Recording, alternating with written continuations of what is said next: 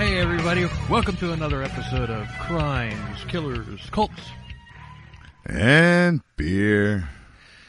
And burr. Cream and burr. Or in my case, rum, but yeah.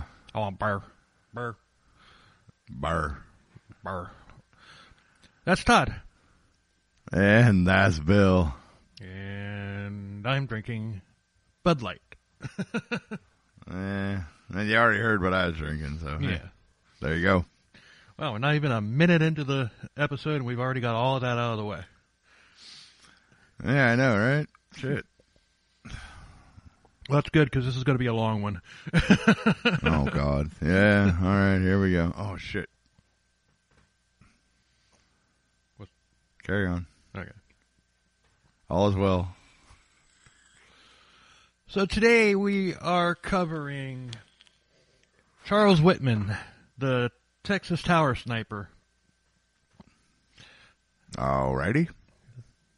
Intense, very intense story, which we're going to kind of chit-chat a little bit at the end of the episode. But Okay. Yep, sounds good. yeah, so people are digging our last episode. Yay. That one was fun. Oh, yeah. We had to take a couple, chill-out sessions, like where we just kind of sit there and catch our breath real quick just to kind of wind down a little bit after Well, that depravity. yeah, but, it was still... I mean, dude, it wasn't as fun as, like, Bone Mazel or Pee-wee, but Anyway. it was still fun. Yeah. So hopefully this one will be fun too. So Well, we can only hope. let's just dive right into it because, like I said, this is going to be a long one. Hell yeah, let's let her rip, Tater Chip. So, Charles Whitman Jr. He lived what seemed to be the perfect life on the outside to anybody looking in. He lived in a suburban neighborhood in Lake Worth, Florida. His father, he made sure that the family wanted for absolutely nothing because he was a self-made contractor, and he was very wealthy. But they wanted for nothing. But Charles Sr., he demanded perfection in return, and if something wasn't to his liking, there would be violent consequences. Oh boy. Yeah. So, living under the brutal rule of his father's expectations, Charles began to crumble. And he had problems with thoughts of violence, and he had a hair-trigger temper. He would join the military, which made his condition even worse due to his own actions. But Yeah. he became a decorated sniper, which led to one of the largest campus shootings in U.S. history. Well, So let's just dive into this, shall we? Yeah, let's do it. Sources, there's just two of them. There's the book by our buddy Ryan Green, The Texas Tower Sniper, The Terrifying True Story of Charles Whitman. Ryan. We need to interview him someday. Yeah, hopefully he'll want to do it. Yeah. Yeah. Jesus, I said hopefully like 3 times in a row there. Hopefully you don't say it again. Hopefully not. And boy. the other source is behindthetower.org. All right. Hopefully these are all good sources. They are. This behind. I'm sorry, I couldn't help it. This behind the tower. Was set up to memorialize the victims, and that's mainly what I'm using it for. Is the victims. Yeah, right on. Yes, the victim, because yeah, you have to, because I mean, Yep. We get to. Shit, I don't even know where I was going with that. I'm sorry. I apologize. That's how I am most of the time. Welcome to my world. All right, then. So this is what it feels like to be you. Yep. Anyway. So on June 24th, 1941, Charles was born. And he was a typical happy kid and everything. And Charles Sr., he just kind of left the child rearing to his wife, Margaret. And he also had two brothers, Patrick and John. So early on, life was good, but Charles Sr. soon began becoming a tyrant. And he believed that mistakes were a sign that you weren't trying hard enough. Oh. So, in my experience, mistakes improve you. Well, yeah, I mean, that's usually the way it works, but... Well, that's the way it worked with them, but not with Charles. Charles is kind of like, Charles Sr., he's kind of like, well, look what I did all on my own. I walked just to and from school both ways uphill in the snow in Florida. Barefoot, yeah. Yeah. He's one of those guys. Okay. Gotcha. Yeah, so if you don't like it, whoosh. Yeah. Have a taste of my pimp hand. Yeah. So he had worked very hard to raise himself from poverty to the level of success that the family enjoyed, and anything less than that was inadequate. They had the biggest house on the street. They got everything they wanted or needed, and basically they had to do everything that he did or everything that he said in order to live up to his standards. So he would beat Margaret and the kids if they messed up, which was very often, according to Senior. But Charles Jr. tried to prove himself to his father. He actually admired him as a kid, and his father showed him how to shoot. You take him out in the woods and shooting targets. And very early on, like at 5 years old, Charles was a natural. He was a crack shot even then. At 5 years old, he could hit things that grown men who had been shooting all their lives couldn't hit. Okay. So shortly thereafter, Senior began teaching Charles Jr. how to hunt. He dropped a beer with one of his first shots, but he really wasn't into killing. But that was a disappointment to Senior. Okay, yeah, I guess I can see that. But Senior was persistent with Junior, though. All he had Junior doing was shooting animals, and before too long, Junior kind of got hardened to it, and then later began to enjoy it. Senior also realized that Junior was more intelligent than than most other kids. He was a great shot, and he was also a prodigy on piano. And a school teacher tested his IQ as a kid, and he scored a 138. Oh. He was a genius. Yeah. Or very close to it. I think anything above like 125 is genius level, I think.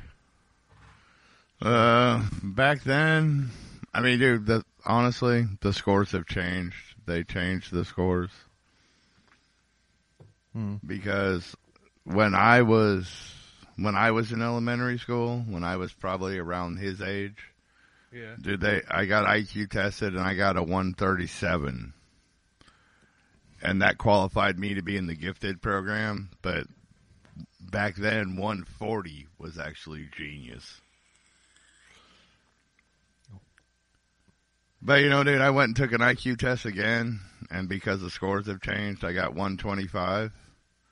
But I'm in the top 14% of everybody, so it's like, dude, okay, it's the same number, it's just a different number. I mean, it's the same level. Yeah. Just they changed the numbers to make everybody else feel better. I don't know. I've never. They do that. So you could be in Mensa. No, I do not think I qualify for Mensa. I think for Mensa you have to be 150 or higher. Oh, wow. And it might even be higher than that, dude. Like, because you have to be, like, really fucking smart to be in Mensa. I don't think I qualify for any of that. I dated a girl one time who told everybody that she was in Mensa. That made me think that she wasn't. Yeah, dude, if you're telling everybody you are, you're probably not. Yeah, because that's... Mensa's kind of like... That sounds like she was trying to, like, validate herself. Right. Mensa's kind of like Fight Club. No, not really. I mean, dude, if you qualify for Mensa, I mean, dude, if I actually qualified for Mensa, I'd be bragging about it, but I would have the paperwork to back it up. Right, I never saw paperwork. Or at least put it on the resume. I mean, and, you know, and honestly, it's like, I don't know, maybe Mensa is like Fight Club. Maybe it's like, hey, don't tell anybody you're in this club, dude, because you just make everybody else feel like idiots. I don't know. Could be. Well, one thing I do have I mean, I've never taken an IQ test, but one thing I do have going for me is I was Time Magazine's 2006 Person of the Year. Oh, were you? I was. All right. How did that happen? I don't know. I was in the checkout line at a grocery store one time, and I just happened to look down, and there was the Time Magazine Person of the Year magazine with my picture on the cover. Okay. And I'm calling bullshit on that. That was the year that they put a mirror thing on the cover and wrote Person of the Year, you. Oh, really? See, I don't know, dude. I don't care about shit like that. Shit like that doesn't interest me. But all right, if that's what it was, all right, fine. Then you were Person of the Year. Good for you, brother. But you know, so was everybody else that looked at that magazine. So I mean, I even put that on my resume. Where does that really put you in the grand scheme of things? I even put Just that on. saying. I even put that on a resume. Time Magazine's 2006 Person of the Year. Yeah, and you know what? I bet everybody that read that was just like, I don't even know what that means. Probably. I mean, I wouldn't. No, dude. Okay, that's cool. See, I didn't know that because I don't pay attention to shit like that. Well, the only reason that I knew it is because I just happened to look there and saw it. Yeah. See, I never saw that, so I had no idea. So, all right, you got me on that one. So Senior began loading Junior up on lots of tasks and extracurricular activities, and by high school he was the school's baseball star pitcher.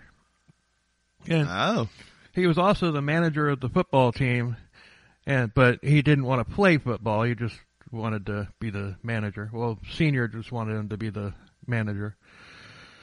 Well, you know, you got to be involved in sports, but you can't get hurt because you're such a good goddamn shot that if you break your arm and can't shoot anymore, we can't have that. Oh, yeah. But you have to be involved in sports somehow so you look cool. True. So, by 12... I've already got this shit figured out. So by 12 years old, he became the youngest Eagle Scout in their history. Oh, God. All right, here we go. 12... Well, no, there's nothing about that. It's just notable because he was the youngest person that was ever in Eagles. No, I understand that, but we also know what goes on with that shit. Anyway, never mind. Moving on. The Junior also got a job as a paper. You know, he got a job with a paper route while in high school, and he would complete his route before going to school and still maintain his grades. And all this was just basically to keep Senior off of his back. And Senior loved it because his all-American son was making him look good. Yeah, right? Because that's all apparently Senior cared about was appearances. Right. But his paper route led to something else. His mother began writing with Charles, and they began to talk. And Margaret would tell him that all of the strict tyranny and violent punishment wasn't normal. So Charles began to realize how much of a monster his father was, and he began to hate him. Uh-oh. He had anger. He had hate, but he didn't use them. But he didn't use them. Up to that point, anyway. So yeah, we got a Star Wars reference. So he doubled down on his marksmanship, and at 16, it was said that he could hit a squirrel square in the eye from 50 yards. Yeah. That's It's pretty damn impressive. That's impressive. That's the word I was groping for there. So he had gone to Cardinal Newman High School in West Palm Beach, and it was a private school. And when he got home, Senior really laid into discipline. He had gone to Cardinal Newman High School in West Palm Beach. It was a private school, and when he got home, Senior really laid into the discipline. And Junior started forming a way out. He's like, I got to get the hell out of here. Senior had used his business and political contacts to get him into college on a scholarship. But this favor would come at a cost to Junior, who was required to buckle down and do even more ridiculous work or face the consequences. Like, I got you this scholarship, now you have to do all this for me and everything. I mean, Senior kind of sounds like somebody that we've covered. I was thinking that when I was doing the notes, and I couldn't put my finger on it, and I still can't put my finger on it.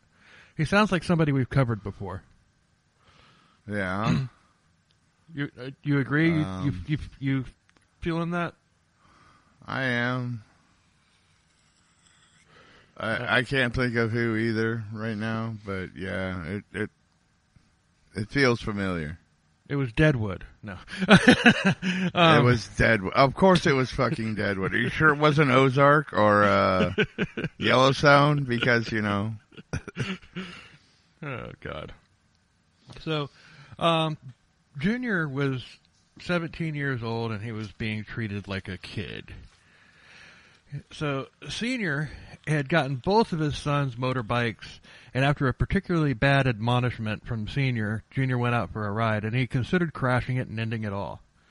Kind of like Jax did in Sons of Anarchy. Yes. That was the only way that show could have ended, though. Yeah. That show got a little weird in its final season. It did. Dude, it got weird and really fucking intense. Yeah, but really weird. But yeah, weird. But yeah, dude, that's the only way. That's the only way that show could have ended, dude. There's no way Jax could have lived, right? Because I mean, everything was building up to him just not living. I mean, that's the way it was going. Yep. But you know what? That's a discussion for another channel. Yeah, we. Hey. Anyway, hashtag, but I digress. So one night, yes. Junior was at a kegger, and I skipped ahead. I skipped way ahead.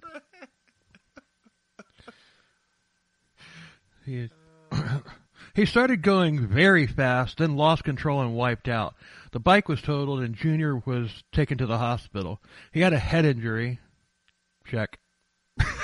Oh, check, yes.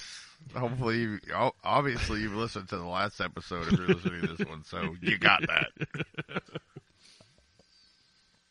But, oh boy. He had temporary amnesia. He didn't remember the crash. And when he came to, he seemed to be fine, but he didn't know if he had intentionally done this to be hospitalized just for a break from his tyrant father, or if it was an actual suicide attempt. So, or just a straight up accident. Right. Junior went back to his normal routine, keeping up appearances and being run to death by Senior. And one night at a neighborhood barbecue, somebody handed him a beer, and he drank it. And he realized that he was a lot more calm, and he was able to talk to girls, for the first time, and he was successful with them, and he was actually having fun with, when he's got a good little buzz going. And you gotta love alcohol. So, one night at a kegger, he got like obliterated drunk, and he stumbled in after curfew, and Senior was waiting, and Senior beat the crap out of him, and he hit the ground, and Senior started kicking him in the head and in the ribs, and he even like pushed him in the pool and tried to drown him. And, oh well, see, Father of the Year right there. Yeah, he blacked out, and Senior left him on the lawn all night long. So he decided that the next morning it was time for him to go, because at this point he was 18. Oh, yeah. So he was convinced that Senior would eventually kill him, like for real, kill him. Mm-hmm. Even though Senior had gotten Junior into college, Junior did something unexpected. Uh-oh. Take a guess. I have no idea. You said it was unexpected, so how am I supposed to know?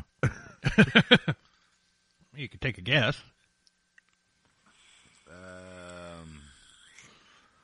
I don't know. I've got nothing, dude. In July of 1959, shortly after his 18th birthday, he boarded a train to Paris Island, South Carolina. Oh, he joined the Marines. And when Senior found out, he flipped his lid, and he tried to use his connections to get the Marines to refuse Junior. And it obviously didn't work, because Junior was 18 and they had that signature on the dotted line, and they weren't going to let somebody a crack shot like that out just because of an overbearing papa. Fuck you, old man. Yeah. We need this kid. Yeah, he's ours. So the Marines were actually... He is going to be very, very lethal for us. We need him. Yeah. So the Marines were a good fit for Charles, and he actually liked this a lot better than living under his dad, even though his life was all regimented and everything. But he was treated. He excelled. He was treated with respect. Like all the people around him and everything liked him. The superiors liked him and everything. So he didn't have a problem with the strict, you will do what I say when I say, back to the front mentality. Yeah. So. And there's a Metallica reference.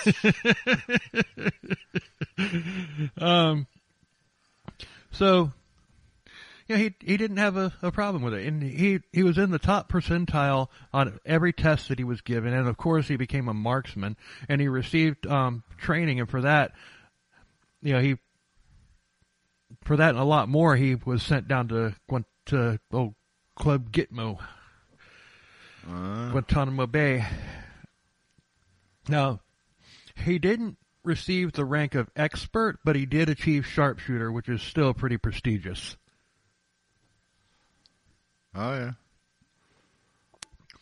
But because he didn't have a college degree, he couldn't become an officer. So, which ultimately, after being in there for a short time, he decided, it's like, hey, I want to become an officer. So he actually got a scholarship. He was switched to the reserves, and he got a scholarship from the Marines to go to get an engineering degree. And then that way he could return and become an officer. But, like I said, he was still in the reserves. Yeah. But hey, whatever. But that's how much of a hard-on the Marines had for him. Yeah, right. They're like, all right, we're gonna bump you down to here so you can go back to school, and then when you get done with school, you come back here, and we'll call you lieutenant. And we are gonna fucking use you to our advantage. Mm-hmm. But so they sent him to school at the University of Texas in Austin, starting to shape together. Yeah. And he liked college life on campus, and he made the most of it. There was a lot of partying. There were even woods nearby where he could go hunt. And he got in trouble once for trying to skin a deer carcass in the dorm showers. Oh boy. That sounds like something Bo Mazel would have done. Yeah, definitely. So, what? I gotta clean it somewhere. At least I can wash the blood down the drain. Right. So, more importantly, Charles was on his own with freedom for the first time in his entire life. So, but he kept up the training regimen of the Marines by exercising and running 5 miles every morning before class. And he also became good at karate. He followed the Kaizen concept that karate instills. Ah. What's that? What is that? Kaizen. That is just striving to be the best at whatever you do, I think. Be all that you can be, but this is the Marines. Yeah, I know, but I believe that's what that means. I mean, it's whatever you do in life, the Kaizen philosophy is just be the best at whatever you do in life. Gotcha. I think that's what it is. So we're implying the Kaizen. I mean, dude, I took Taekwondo, dude. I don't know, but I mean, I think that's what that means. Okay, we'll go with it. So we're putting Kaizen. We're applying Kaizen to our podcast. Yeah, in a roundabout kind of way. Yeah. Yeah, because we want to be the best there is. We're trying to be the best. Well, we're trying to be the best we can be at what we're doing, and right. I believe that's what that means. And I believe that's what we're doing. Yes, I agree with you. We are. Oh, there's a lot of goofy podcasts out there, but we're goofier, and I don't know, we're different. I don't know, but yeah, apparently people like us. So hey, thank you so much. Yeah, just keep liking us, and we'll keep doing what we do. Hell yeah! But he never lost focus, and his end game was the Marines. And on top of all he had going on, there was one thing in particular that fascinated him. Take a guess. Oh, one thing that fascinated him. I don't know. Being a sniper. No, that's too obvious. Well, this is kind of obvious too. Shooting shit? I don't know. The 307-foot clock tower. Why? Oh. Yeah, he loved it. He was enamored with it. He would stare at it. He would go to the top and gaze out over campus. He would joke. Okay, well, so I was partially right, because that's being a sniper, dude. He's looking for the highest vantage point to fucking, you know what I mean? Yeah, and that's exactly where I'm going. So I was partially right, and we all know where this story is going. So right. That was no spoiler alert. However, but you know what I'm saying? Yeah, dude. I mean, dude, he was already in the Marines and was being trained to be a sniper, basically, right? Yeah. So yes, of course the clock tower would fucking enamor him, because it's the highest point on campus. He can see everything from there. He can fucking control everything from there. At that time, it was probably the highest point one of the highest points in the city, if not the highest point in the city. It could very well have been. So, but people would, he would just sit there and he'd stare at it. He'd climb it. He'd go to the top and all that stuff. And people would joke with him, calling him a tourist. And Charles would explain,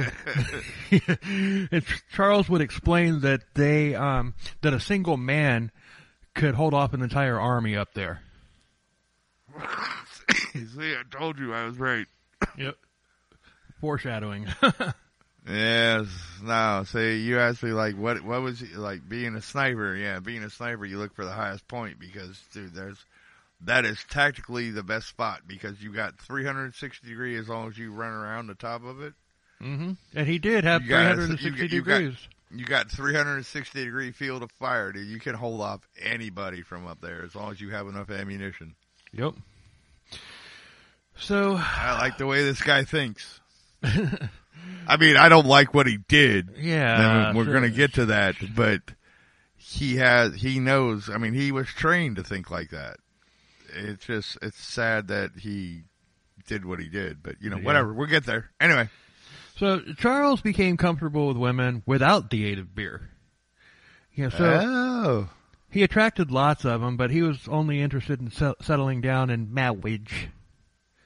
Marriage. And now we brought Princess Bride in this shit. Again. Anyway. So he didn't date much until he met Kathy Leisner. And he fell head over heels in love with her, and they were married less than 6 months later.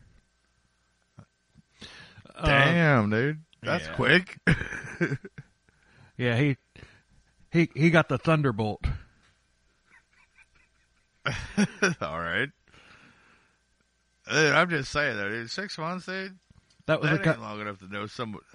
That was a Godfather. I know. I missed the reference there. I don't know what you were talking about. I'm sorry. Godfather. Dude, I've been sick. Yeah, God of Thunder, whatever. Godfather. Oh, Godfather. Okay, whatever. Yeah. I still don't. Dude, you know what? I told you, dude. I still haven't seen that fucking movie. So you haven't seen Godfather? Oh my God. No. Father. You know why? Because it never really interested me. I've watched part of it like with my parents one time, like back in the 70s when like the first movie channel was HBO, and you had that. It was like channel fucking like 5 on your dial TV. Before there was cable, before there was anything. I think I watched it I may have watched it once when I was like 6 or 7 years old, dude. I don't fucking remember that movie, and it was just never a movie that interested me. Okay, well, we have this little thing where it's like, if I like something, you're going to like it. If you like something, I'm going to like it. I love the Godfather movies. All right, well, I'll probably like it. I don't know, dude. They are very long.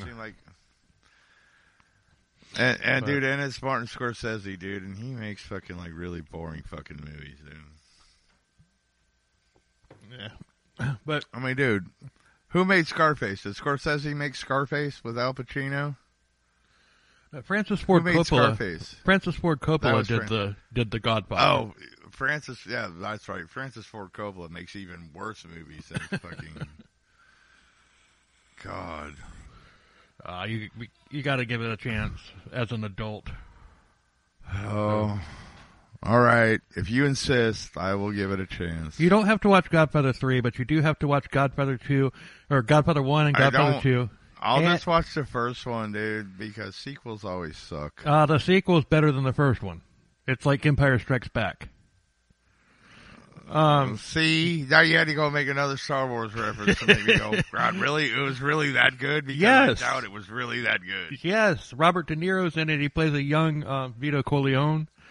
I mean, it's So it's a prequel and not a sequel? It's a sequel and a prequel. There's flashbacks. And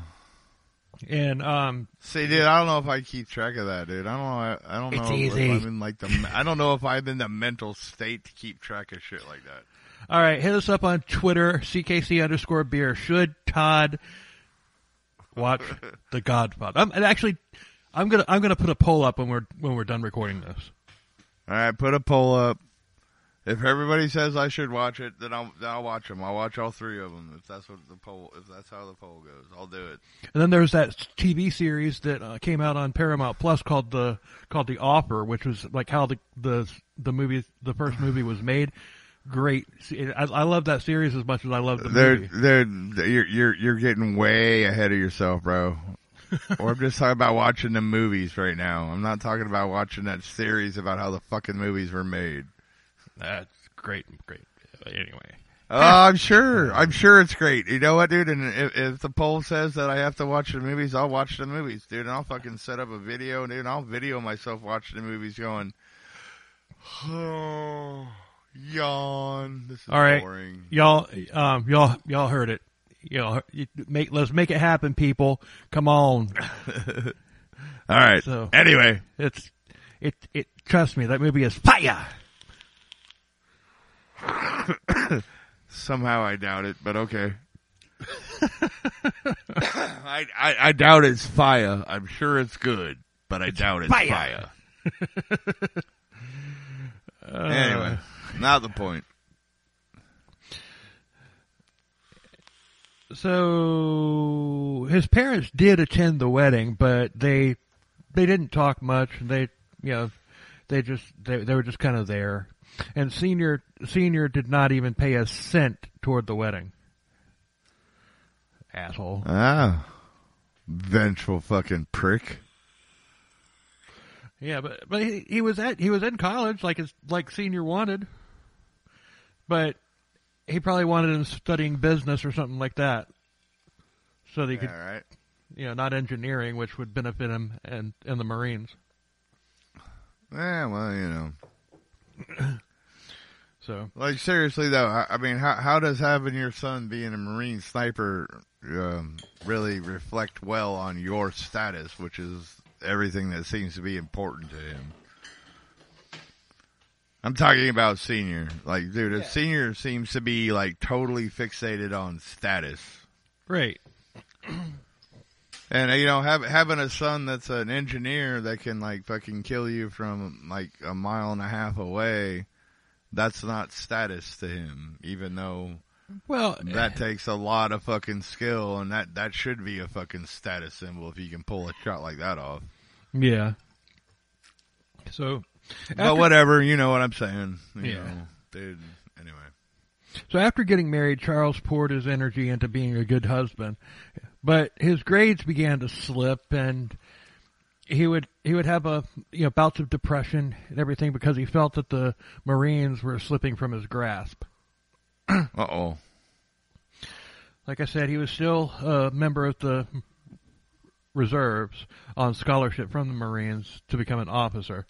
But with his grades slipping, I mean, you don't make your grades, we're going to take our money back. Yeah. Well, you know what? Maybe you should have fucking kept your fucking dick in your pants and... I don't know. But the Cuban Missile Crisis happened.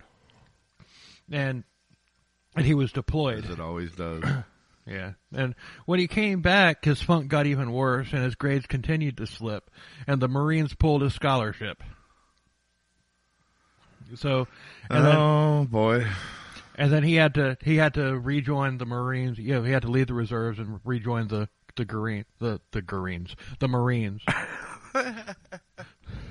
So he was just a grunt in the Marines, and he was at Camp Lejeune. And sorry if me mentioning Camp Lejeune gets you a bunch of those fucking Facebook ads. I know, dude. Fuck, dude. So, maybe the water there had something to do with what happens later? No, not until now. I mean, and when I say now, I mean like within the last 6 months now, not then. They didn't know that shit then. But it was. I don't know. I mean, that doesn't mean that shit wasn't happening, but dude, I don't think that fucking getting fucking cancer or something caused him to be a fucking serial sniper. Put a pin in that. All right. So his life in the Marines was now a mess because he knew he never would become an officer. One day he was in a horrific accident in a Jeep, and he was severely wounded, and he wanted to die, but he recovered after a couple weeks. But he did get a promotion to Lance Corporal for saving his partner's life. But the fact that it was a mistake that led to the accident just gnawed away at him, because remember what his dad thought about mistakes. Yeah, oh yeah. Yeah, he hates his dad, but his dad definitely imprinted on him. Oh, definitely. But dude, Lance Corporal is nothing to sneeze at, man. Oh, I know, but it's still not an officer. So, he needed a new hobby. He needed a change of pace, so he found a new hobby. Take a guess. Taxidermy. No. Charles Whitman was good at a lot of things, but one thing he wasn't good at was taxidermy. Was gambling. Oh, gambling. Oh, he started gambling? Really? I had no idea. Yeah. So he wound up... I don't know, dude. I figure somebody that's going to end up being a serial killer and like fucking hunts animals and shit would get good at taxidermy. I don't know. It just seemed like a logical... Oh, that was a good guess. Seemed like a logical guess. Yeah, that was a good guess. But he wound up owing... Shit, it worked for Norman Bates. Oh, God. But he wound up owing a lot of people money, and he began sleeping with a gun in case somebody came to collect. Oh, well, yeah. So this in itself was breaking the rules because the Marines or any U.S. military person, they're not permitted to have guns on their person on base unless they're issued the gun. Like when they go out shooting, like for target practice or whatever, they check the guns out in the morning. They have to return them when they get back. Okay. So having a gun on your person, like in your barracks or whatever, that was a court-martial offense. And so you're telling me that everything in Full Metal Jacket was just bullshit? Yep. You're not allowed to have guns. You're not allowed to have guns. Like if you live on base, you're not allowed to have guns on your person. But it's really stupid for that rule. I mean, because look at how many shootings have happened on the military because, all of the soldiers and everything, they, who were out and about at the PX or whatever, that got shot up and everything, they didn't have a gun on them. But I mean, dude, I understand, dude, if you're out doing fucking PT or something or whatever, yeah, you don't have a gun on you because you're running. Right. But I mean, dude, you're issued a weapon as soon as you join the military. You should be able to have that with you no matter what. Nope. Dude, I mean, no, dude, you are issued a weapon. This is your weapon. Right. And at the end of the day, it goes back into the weapons locker until the next morning when you come there and get it again. Well, then how do I know I'm getting my weapon back?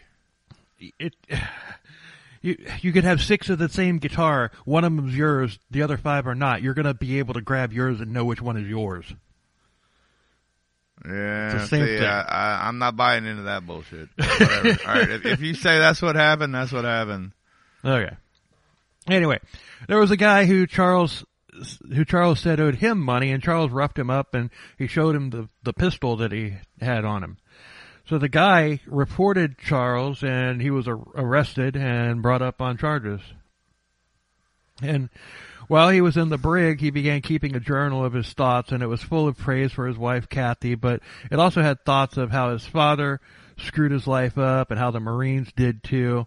It was his dad's fault. It was the Marines' fault. It was the University of Texas's fault. It was your fault, Todd, and it was probably my fault too. Well, it was everybody's fault but his. Yep. Well, it was obviously the Marines' fault for not letting him keep his fucking gun on him at all times. Whatever. Sorry, dude. I'm going to die on that hill, dude. But at the court-martial, he was demoted back to private, and he was sentenced to 30 days in prison and 90 days hard labor. Well, shit, worse things could have happened. He could have been fucking hung. True. So after the sentence was served, he was done with the Marines, and he was later dishonorably discharged in 1964. And at this point, we're 2 years out from his spree. He went back to Texas to restart his life with Kathy as a civilian. And Kathy had gotten a job as a biology teacher, and they rented a house together. And on the surface... And by biology teacher, you mean prostitute, right? No, I mean a biology teacher. Sorry, I couldn't help it. I had to go there. Because I'm that kind of fucking asshole, I had to go there. But whatever. An asshole is that big festering sore underneath your nose.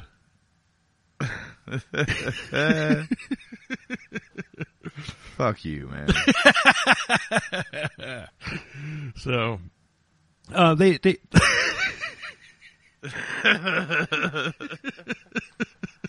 Oh, God, we're fucking idiots. Holy shit. Well, actually, you're not. I am. I'm a fucking idiot. But yeah, whatever. It is what it is. So, they rented a house together, and on the surface it seemed like Charles was trying to be normal. But the things that were going on in his head were anything but. You know, he was stifling his rage, pushing it down, and that never ends well. No, it never does. But he was a good neighbor, and he was active in the neighborhood to the point to where he was asked to become a scoutmaster for the Boy Scouts. Oh, God, this can't end well. He did, and he enjoyed it, but he also went back to college, though, although he had to pay for it or get grants or whatever. Well, you know what? Good for him. All right. He's trying. It's like it's like a literal case of he's got an angel on one shoulder and the devil on the other. Yeah. And they're both talking to him. I mean, that's what I was thinking when I was writing these notes out. It's just like, this literally is what happened with him. Because he's trying to move forward. He's not like, not yet anyway. He's not like just being consumed by all of his demons. Yeah, although, but they're there. They're building. They're there. Yeah, they're there. They're forming a posse. Yeah. So around that time, he got back in touch with his mother, Margaret, and Charles Sr. had always been abusive toward her. And when Charles asked to talk to him, she was hesitant, but Charles assured her that he wouldn't do anything to put her into danger. The conversation was cordial with his dad a couple of times where they talked, and Senior offered Charles help with tuition, and Charles accepted, knowing that there would be strings attached. Oh boy! All right. But he seemed. I'm still amazed that they actually had a cordial conversation. Yeah, I know, but all right, no, all right. But he seemed to be better. He seemed to be doing better in school at this point. He also took a part-time job at Central Freight Lines, and his life once again seemed to be normal. But he still wasn't happy. He missed the Marines, and he even took on another job as a land surveyor. So he's got two jobs, and he's a student. So he's burning the candle on all three ends right now. And with somebody with mental issues, that's not a good idea. The light that burns twice as bright burns half as long, and you have burned oh so bright, Roy. Yes. Amen.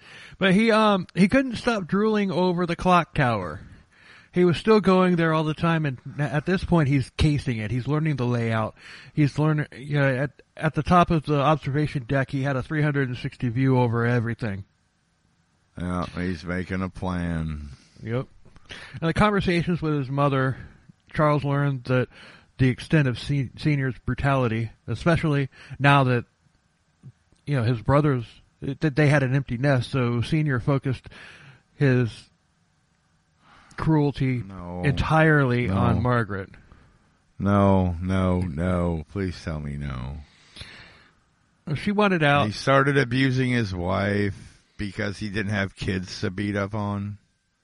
Well, he was abusing his wife all along, but once the kids all left the house, there was only one person there to beat up on. Yeah, dude.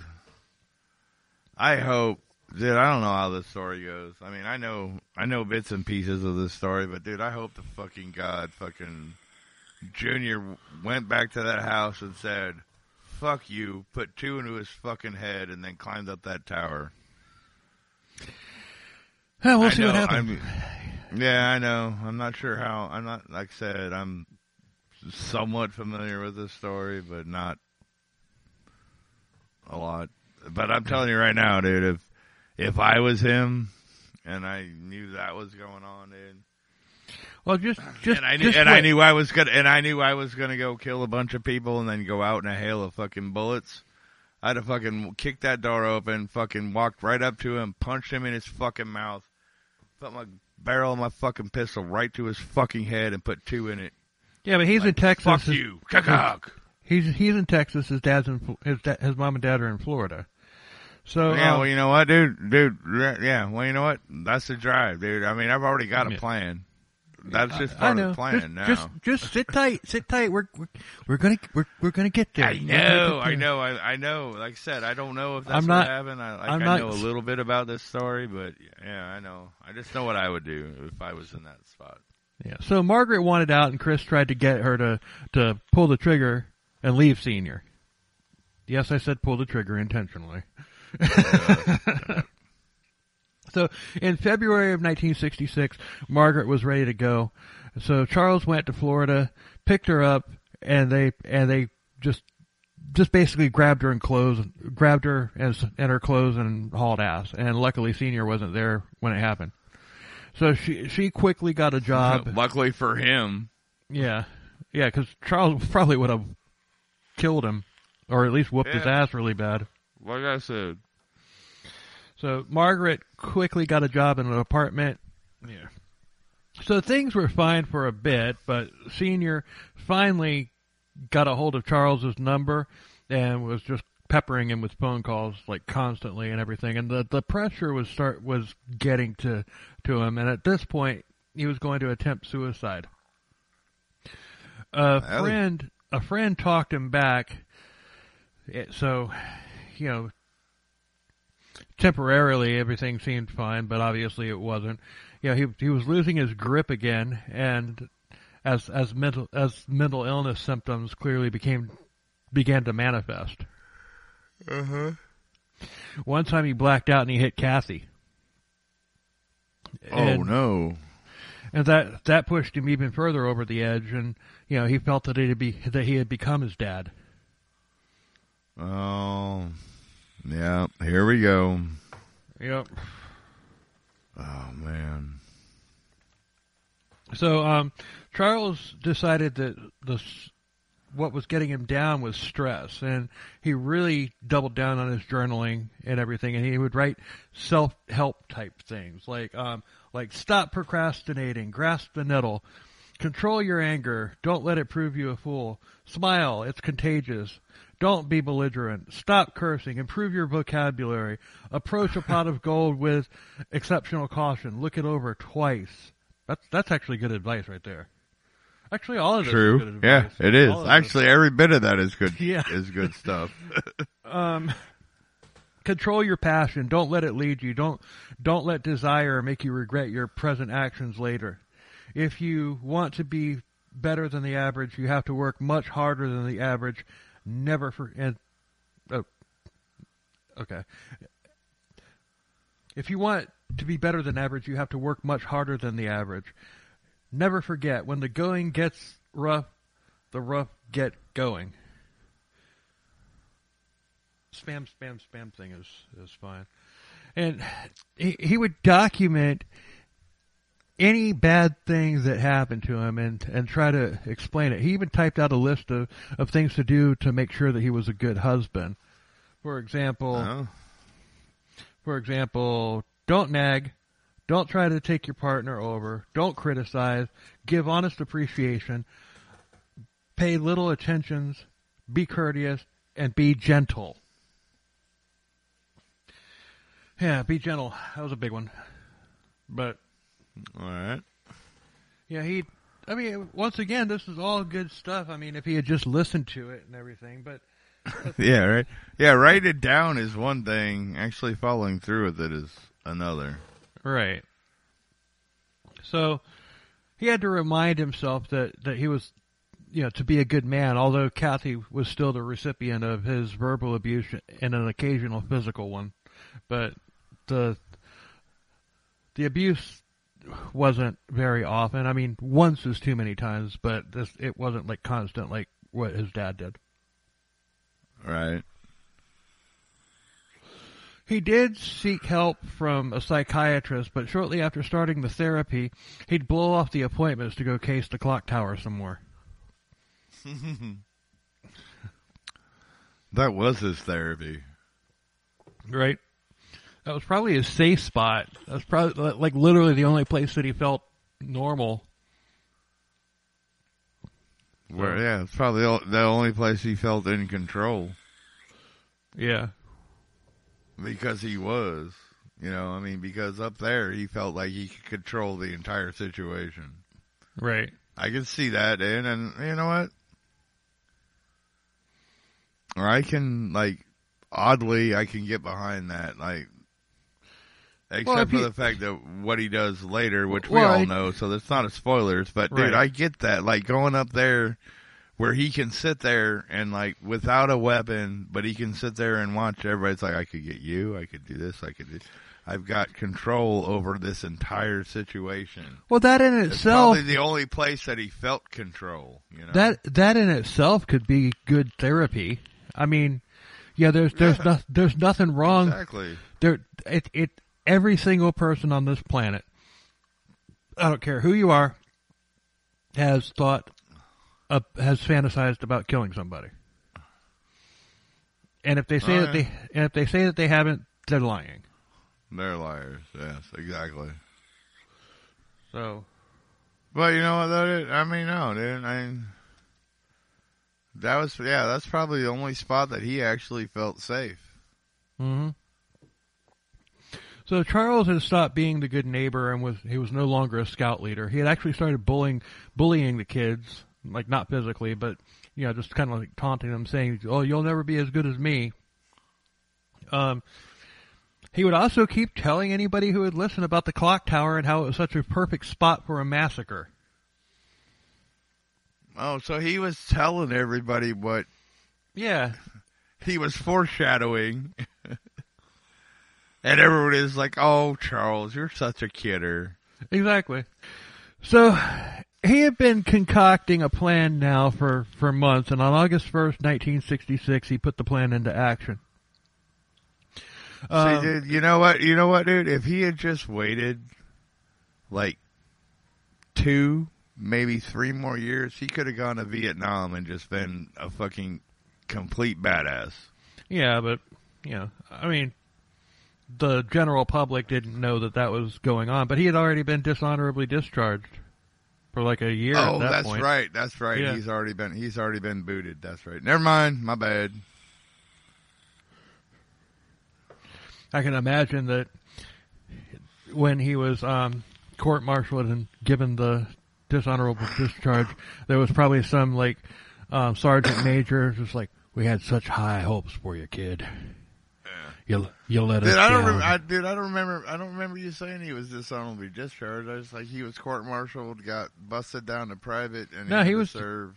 No, he was dishonorably discharged. Because after his sentence, he just basically spiraled out of control. Okay, sorry. I don't remember that part, but that's fine. My bad. No worries. So, Charles dropped Kathy off at work, and then instead of going to work himself, he drove around town shopping for supplies. He went to a sporting goods store and he bought a new hunting knife and a bunch of tins of Spam. I don't want any Spam. I don't like Spam. Spam. Could I have egg, bacon, Spam and sausage without the Spam? What do you mean? I don't like Spam. Spam, Spam, Spam, Spam, Spam, Spam, Spam, one of the Spam.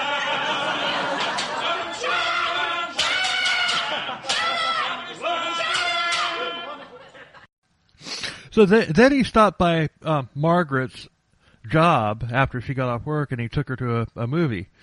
Then he dropped her off at home, and then he went home and he broke out his typewriter, another journal entry, but this one is accepted as a suicide note.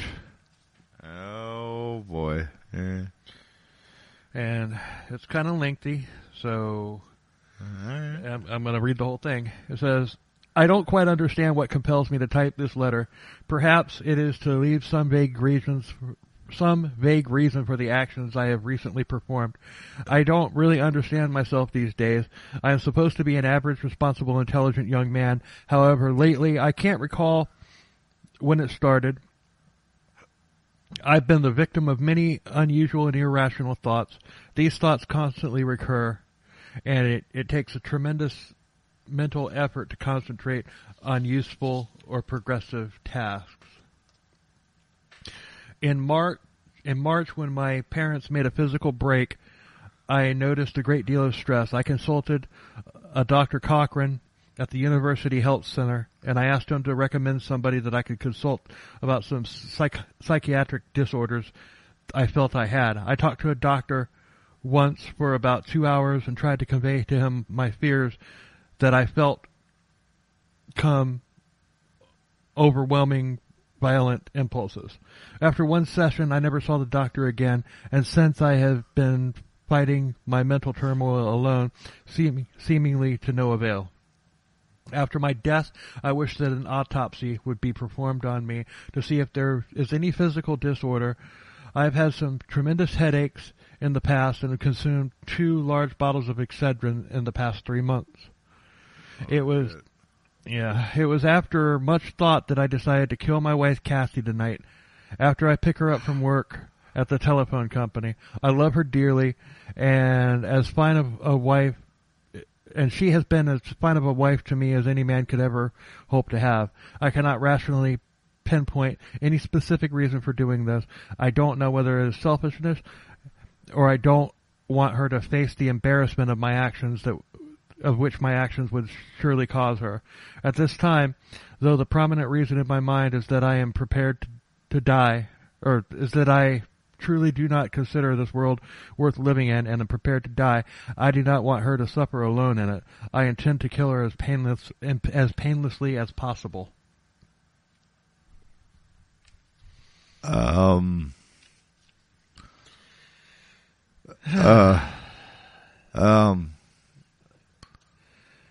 Holy fuck. That escalated a lot. Holy fuck. Yeah. How did that get to there? It's just that's what happens when you compartmentalize and stifle everything and all that stuff and everything. Dude needed help. Yeah. Dude, I thought he loved this old lady, man. Oh, he did, but he was rationalizing it, in his own way. He rationalized it like, I'm going to spare you from the shame of what I'm about to do. Right. I can see that. That is just like... It's still bullshit, but, it's very unexpected. I did not see that fucking coming. Yeah, I didn't either. Dude, honestly, dude, somebody in his fucking mental state, I get it. I can. I did. I totally get it. Like, hey, I'm about to do some fucked up shit, and I don't want you to go through, like, what happened? What was wrong with him? Why did he do that? What happened? Blah, blah, blah, blah, blah, blah. But, dude, that's still fucking wrong, dude. I mean, I get it in his mental state. I understand why he thought that was the only option. But on the flip side, fuck me, dude. Fuck. You know how you were talking about how like he should go and kill his dad? Yeah. He didn't kill his dad for the exact opposite reason. He wanted his dad to go through all of the pain from it. Yeah, okay. See? That's why I said put a pin in that, because we're going to come back to it. Alright. Yeah, see? That makes sense. I can I know I can't understand it, but when you put it like that, yeah, I get it now. I mean, it's fucked up. Fuck. Yeah, that's putting it mildly. So, and the fucked up thing is, that's fucked up is the strongest thing you can say about it, and that's putting it mildly. Yeah, exactly. So at 8:40, At 8:45 p.m., it was time to go get Kathy. She was exhausted. She had worked a double shift in a building with no AC in Texas in August. Oh my God, dude. So yeah, I bet she was she was a little ripe. Yeah. It was well over 100 degrees even that late in the evening. And when they got home, he told her to take a shower and go to bed. And, he still had an errand to run. So she showered, ate dinner, and then went to bed. And then Charles drove to his mother's apartment. She was asleep when he got there, but he woke her up and they exchanged pleasantries. And then out of the blue, Charles swung on her, and she ducked out of the way. She dodged it. Yeah, she was used to ducking away from punches. All right, then. But Charles wouldn't miss again. She went down, and Charles pulled out his knife and stabbed her repeatedly. And this is his mother? His mother. Okay. So he then put her in bed, and he closed her eyes, and he covered her up, making it look like she was just sleeping peacefully. And then how do you do that, dude? How do you fucking do that? I don't know.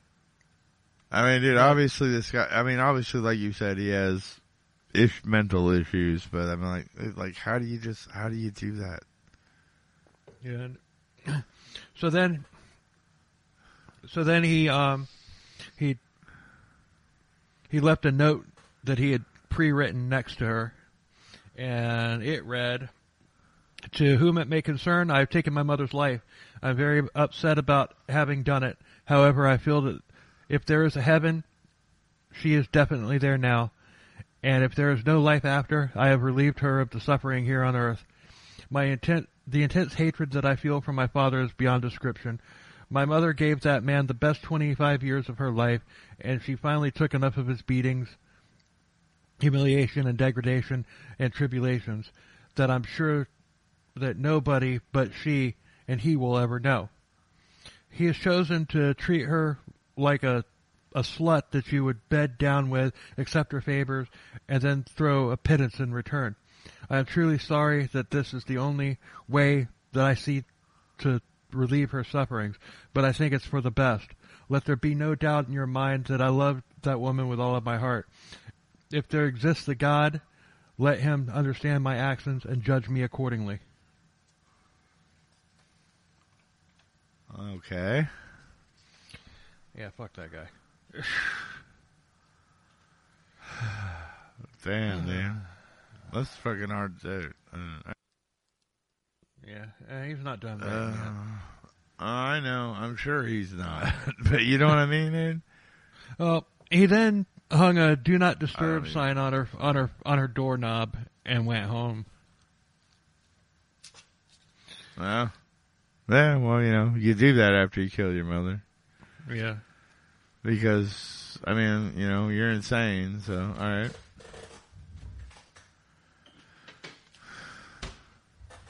So by the time he got back, Kathy was asleep.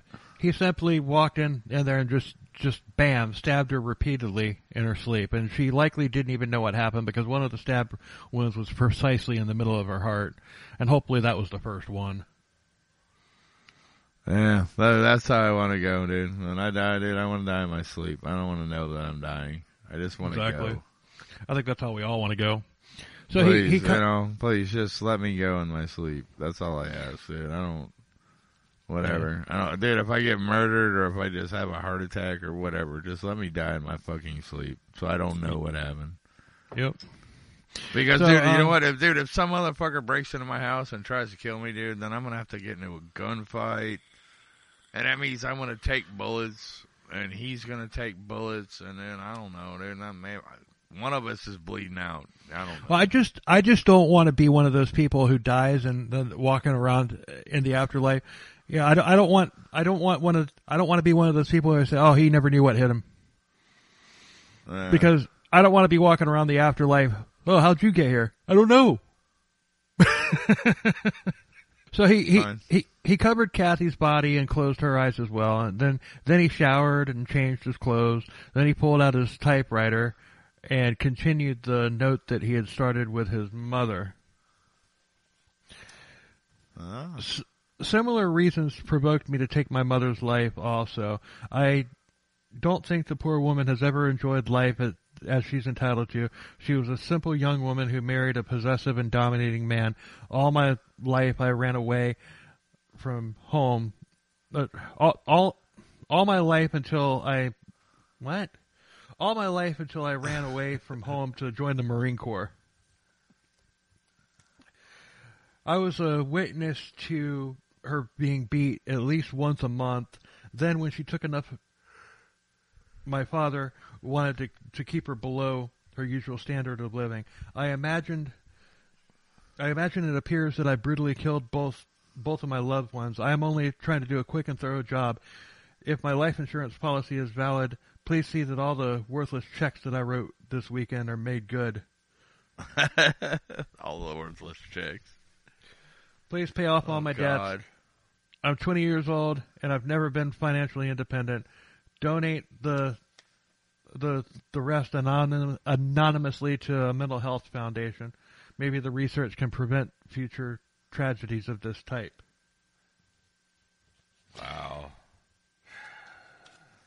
Dude. You know, dude, the way he's writing, it doesn't sound like he was fucking had any kind of mental illness. No, and that's what we're going to talk about in the end. I mean, you know, it's just... All right. Yeah, it's just... I mean, we'll get there at the end. Yeah, we'll get there. So sorry I keep skipping ahead. So he then signed the note and put it next to Kathy, and then he just went to sleep. And I hope he slept on the couch. Yeah, right? But dude, because if he slept with her in a fucking bloody mess, oh god, dude, he is fucked up. But anyway, right. But the next morning, he called both Kathy and Margaret in sick to their jobs.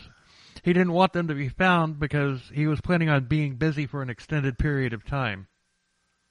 Well, yeah. So the next morning, he got up and he said, "Good boy," to their dog, and he loaded his food and supplies into a trunk and used a two-wheel dolly to get the stuff out to his car. His inventory was sandwiches that he had made, an extension cord, the Spam, a flashlight, spare batteries, a roll of tape, an ammunition box, a gun cleaning kit, a transistor radio, a blank notebook and pens, a towel, a white sweatband, a 3-gallon jug of water, a 3-gallon jug of gasoline, ropes, clothesline, a compass, an alarm clock, a pipe wrench, spare clothes, and sunglasses. All right. Oh, dude was ready. Yeah, he was definitely ready to do something. He was either going to run or... Yeah. So he... fucking stake out the top of the clock tower for, like, a month. Yeah. Well, that's what he was planning on doing. I know, dude, but you know what I'm saying. So before... Yeah, dude, all right, I know we're going to get there, but, like, seriously, dude, how long was he up there before he actually started shooting? We'll get there. That's what I'm saying. We're going to get there. But, dude, he was planning on being up there for a while. Yeah, he was planning on it. But before leaving, he wrote a letter to his brother who was angry at Margaret for leaving Senior. He also said that he wanted his actions to drive his father crazy, like I said earlier. Yeah. Gotcha. So he then drove off, but he stopped at a hardware store for, even some more supplies. The rebar, a machete, and a locking pocket knife. He also... A machete? Did he want to get Danny Trejo? I guess that was for, like, close quarter. I'm an idiot. I know, I'm sorry. but he had several guns as well. But he while there at the hardware store, he purchased a reconditioned M1. Yeah. That's a good weapon. Yep. So then he went to Sears, where he bought a shotgun, which he sawed off. He also had that Sears sucker. He also had a Remington 700 with a 4x with a 4x scope. All right. A 6mm Remington rifle, a .357 Magnum, and an old Luger pistol, and a Galassi Brescia pistol. Yeah, no idea what that is, but I'm curious to find out. So, and you know what? Oddly enough, I have a very similar arsenal in my house. Just saying. Yeah, but you're not going to go on a shooting spree and killing. You don't know people. that. Well, I'm not. No, I'm not. But oddly enough, all the guns that you like, I have a very similar version of every one of those weapons in my fucking house right now in my gun safe. Nice. So yeah, I get it. So he also got a set of one-piece maintenance overall, the coverall. That way, he'd look like you a gotta maintenance man. have the jumpsuit. Yeah, you gotta have the jumpsuit. So he then drove onto campus and got a parking pass, and then he headed to the clock tower. At 11:30 a.m., he rolled his things onto the dolly. He rolled his things on the dolly into the building, and he got to the elevator. And at first, the elevator wasn't working, and he actually considering aborting the mission. Oh boy! Oh, see, if only. But there was a receptionist there, a lady named Vera Palmer. She was on duty, and she smiled, and she threw a switch that activated the elevator. He said, "Thank you. You don't know how happy this makes me." Oh God. So no. Okay. Oh fuck me, dude. Oh God damn it, dude. Really? Are you that guy who watches like horror movies? Don't go in there. Don't go pretty in. much. Yeah, I'm the guy that yells at the screen. Don't go there. You know what's gonna happen if you fucking go there. Don't go there. Let's just hide behind the chainsaws. Yeah. Why don't we go into that perfectly good running car? No, we can't go there. Let's go hide behind the chainsaws. Because, yeah. That's a horror movie mentality, yeah. I know. Yep. Yes, I am that guy. So, because I've seen so many bad horror movies that I just have to do it. Because it makes watching these bad horror movies so much more fun. For me, anyway. So he boarded the elevator and he went to the 27th floor, and there were 3 flights of stairs to the observation deck that he had to pull his things up on. And it was a lot of work for someone, even someone of his physical stature. I mean, carrying all that shit up 3 flights of stairs and a winding staircase at that. Yeah. Dude, I bet that didn't bother him one fucking bit, dude. No, but I would. You know why? You know why, dude? He was on a mission, dude. He was fucking dedicated. He's like, dude, whatever. If I have to stop halfway up, I'll stop. I'll take a breather, and I'll get there, dude. Because you know what? Yeah. Once I get there, I'm gonna wait. When he got to the observation deck, there was a receptionist, Edna Townsley, 51 years old, there, and she actually believed that Charles was a maintenance man, but Charles pulled a rifle out of his case and he hit her with the butt of it. It broke her eye socket, and she fell. And Charles beat her with the rifle. Charles beat her with the rifle, and she wasn't dead, but he just left her there. Can't have any witnesses. But the elevator was still on, and a family got off and came up the stairs. A couple. Cheryl Botts and Don God, now I'm getting tongue-tied. Cheryl Walden, and they didn't even notice Charles. They they just asked him, like, how you doing? They're completely oblivious to the fact that he was holding a rifle.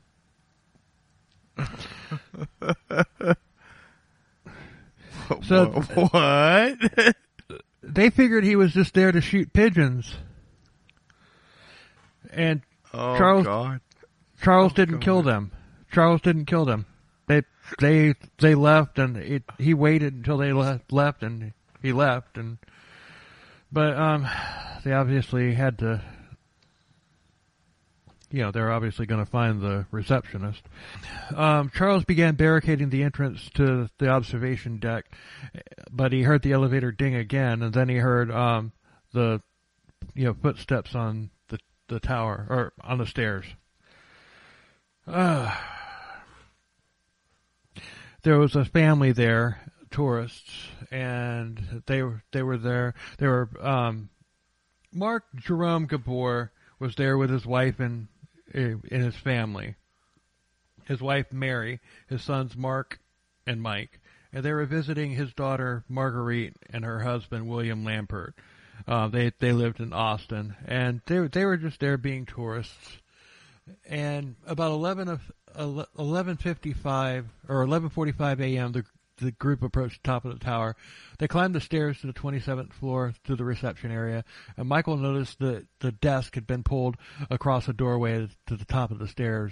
Thinking that the janitorial staff was still cleaning the observation deck, Mike and Mark, the kids, the young men, decided to squeeze past the desk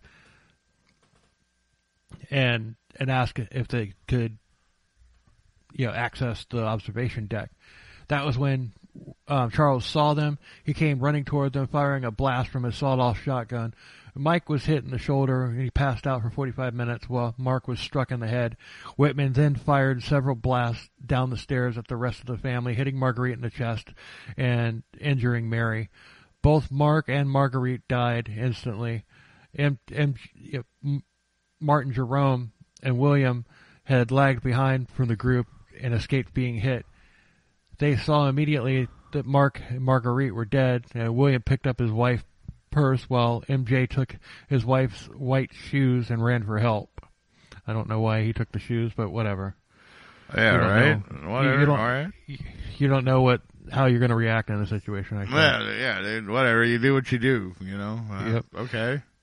Mike regained consciousness, but he was too injured to move, and he and his mother, Mary, they played dead until they were discovered by the police and evacuated.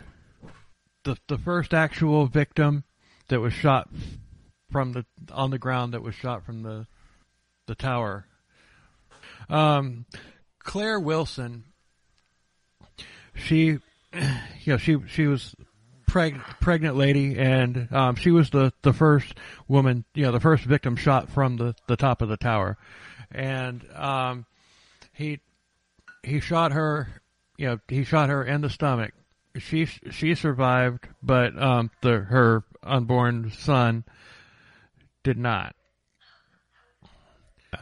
The next was Thomas Ekman, and he was 18 years old, and he had been just walking across the plaza in front of the tower, and Whitman had just shot Claire in the abdomen, and Ekman approached Claire to try and help her, and then seconds later, Whitman shot him in the chest, killing him instantly. Oh, the center mass shot. All right. Yeah. Robert Boyer was the third person shot by Charles Whitman. He was a 33-year-old Pennsylvania native, and he had been in town for less than 24 hours when he was killed. He was making his way back to England, where he had been hired for a job to teach applied mathematics at the University of Liverpool. He was heading to the main building under the tower that morning, and a little after 11:30, Whitman's single shot struck him in the lower side of the back, hitting his kidney area. The next victim was Karen Griffiths. She was 17 years old. Whitman had wounded her in the shoulder and chest. The bullet pierced her right lung, which led to her death 7 days later. At this point, at this point, police were on the scene, and at that point, they thought it was multiple shooters because Charles had guns at every angle. Oh yeah. The next victim was Thomas Ray Carr. He was 24 years old, and he was walking along the sidewalk in front of a dress shop, and he was heading towards Bat Hall, where he was living at the time. And he was just a few feet north of where Karen Griffin was shot, and it happened right in front of his eyes. And like a split second later, Whitman shot Carr. Right, and he was just running around taking shots and everything, but the bullet pierced the left side of his spine, which laid him flat out onto the sidewalk, and he laid there for about an hour before he was taken to Breckenridge Hospital, where he died at 1:10 p.m.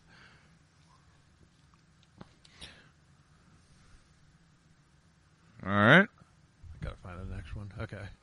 David Gumby.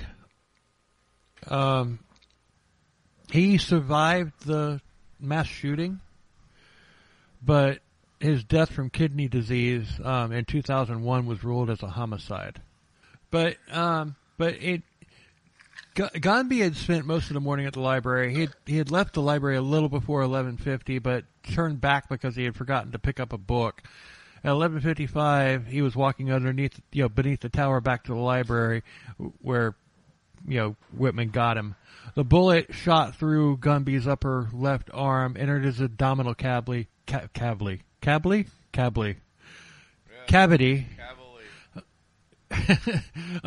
badly severing his small intestine, and he laid injured on the extremely hot sidewalk. Remember, it's like 110 degrees out there, and he was lying there playing dead at the time, and on the hot concrete and everything, and during surgery to reconnect his small intestine, doctors realized that he only had one functioning kidney, and now that sole kidney had been damaged, and the doctors saved his life, but he had kidney disease and significant pain after that for the rest of his life, until he died from kidney failure. All right, dude, I need to see a diagram of this shot, dude, because this sounds like fucking CIA magic bullet theory right here. Nah. Okay, like, where was he? How does a bullet go through his left arm? I mean, okay, granted, I know the guy's up high. How does it go through his left arm? It's coming down into his small intestines, and then, dude, your kidneys are in your back, dude. Your kidneys aren't anywhere near your front of you, dude. So okay, the bullet went through his small intestines. It went through the fat behind his arm, and then it's going down at an angle. So yeah, it didn't hit a bone when it went through the fat in his arm. It went in, it pierced his abdominal cavity, and then the bullets, when they enter you, sometimes they change trajectory and everything, so it nicked a kidney. Oh my god, dude, you were one of those fucking people that believe in the magic bullet theory. Fuck you. I'm saying, bro, dude, whatever. I know you're just reading the facts, but dude, the facts don't make sense to me. Okay, well, we still got conspiracy theories with Todd coming soon. Okay, shit. We still got a ways to go. Yeah, I know. That's fucking unfortunate. But anyway, move on. So, the next was Thomas Ashton. He was 22, and he was at 11:50. He was leaving his Persian language class to meet up with Peace Corps trainees that. Yeah, of course, they were, Peace Corps. The fucking 60s. Well, it's Austin too. So fuck my life, dude. But he started across the terrace above the tower, and he started to see bodies fall. And before he had a chance to duck for cover, Whitman pierced his chest, and he was pronounced dead at 1:35 at Breckenridge Hospital. So, but before the shooting began, Claudia Rutt was casually chatting with friends on the drag, and she and her boyfriend Paul Sontag, they were on their way to the university co-op to look at some records. Paul Sontag was 18 years old when Whitman shot him. They had just run into a friend when shots began to ring out, and they took shelter behind a construction barrier. But for two of them, it was already too late. Paul was shot and he died instantly. All right. When Claudia tried to reach for him, Carla, her friend Carla, held her back, and then the two women were shot at once. Carla was shot in the hand and Claudia in the chest. Carla survived, but Claudia's internal bleeding was too severe, and she died on the operating table at the hospital, Brackenridge Hospital. Brackenridge Hospital had a lot of business that day. Yeah, apparently. Somebody was busy. Yeah, Claudia was 18. Henry Walchuk. He had been doing research at the UT library for his 7 p.m. class, and around noon he left the library to get something to eat, and he headed out. And he stopped at a magazine store, and he walked out onto the sidewalk, unaware that he was facing straight at the tower and in plain sight of Whitman. And as he started to walk, as he started to walk a bit south, the Whitman shot him in the chest, and he collapsed instantly onto the sidewalk, dead. And he was a 28-year-old Navy vet. Oh, well, see, that's the thing, though, dude. I mean, obviously he's up there on this tower shooting people. Like, dude, nobody hears the gunshots, and nobody's like fucking just like running. I mean, dude, that tower is not that high. And he is not shooting people that far away. Why are you still walking around? Like, what do you think that was? Oh, that was just a firecracker. Oh, look. Yeah, I know. That person just fell down dead in front of me. That must have been that firecracker I heard. Boom! Now I'm dead. Fuck me. You know, like, seriously, dude, really? What the fuck? Why the fuck aren't these people running for their fucking lives? Well, I'm sure they are, but you know how it was a different time back then. We say that a lot, and yeah, I know, like, and yeah, well, like, I mean, well, like I get it, dude. I know the outcome of this story. And, well, like the people that were there, you know, and the people that he let go, and they saw him with a gun in his hands, like, oh, I just figured he was up there shooting pigeons with a frickin' rifle. Shooting pigeons, yeah, right. If anything, you got dude, a 20. you know what, dude? The people that survive can convince themselves of anything. Well, I mean, why did you call the cops? You saw this guy with his rifle. You see what was happening? You know what? I'm lucky to be alive. So you know what, dude? I thought he was just shooting pigeons, and apparently he was shooting pigeons. Yeah, stool.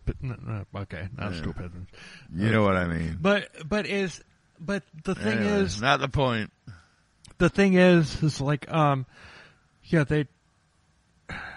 if you're up there to shoot like pigeons and everything, which does happen, you're up there with like a 22 with snake shot in it or something like that.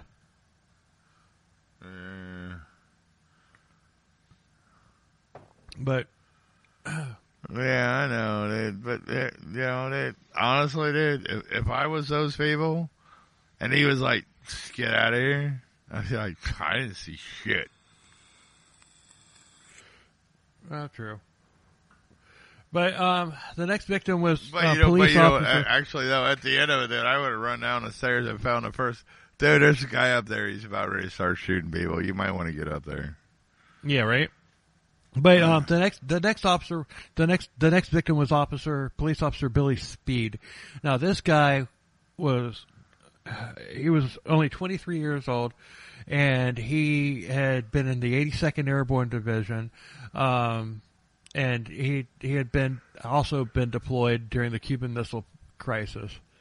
But he got out he achieved a lot in the Army, and but he got out after a 4-year term, and he started a family and everything, but on the day that this went down, he hadn't been a cop for very long, and he was already planning on resigning his post as a police officer, so that he could go back to school. Oh, so he is ready to quit. He just like, dude, I want nothing to do with this. I'm out. Yeah, and what had happened was the police officer that he was with, they both when the shots started running out and everything, ringing out and everything, they couldn't, they realized they, with their little revolvers or whatever that they had, they couldn't get a lead on this guy who was up top, so they hid in between two statues, and this is where I said that he threaded the needle. He shot Speed in between the two statues and killed him. All right. And the two statues were only like 6 inches apart. All right. Well, dude, even a blind squirrel finds an acorn once in a while. Now I am not trying to take away from. I am trying to bust on him for being the fucking shit murderer that he is.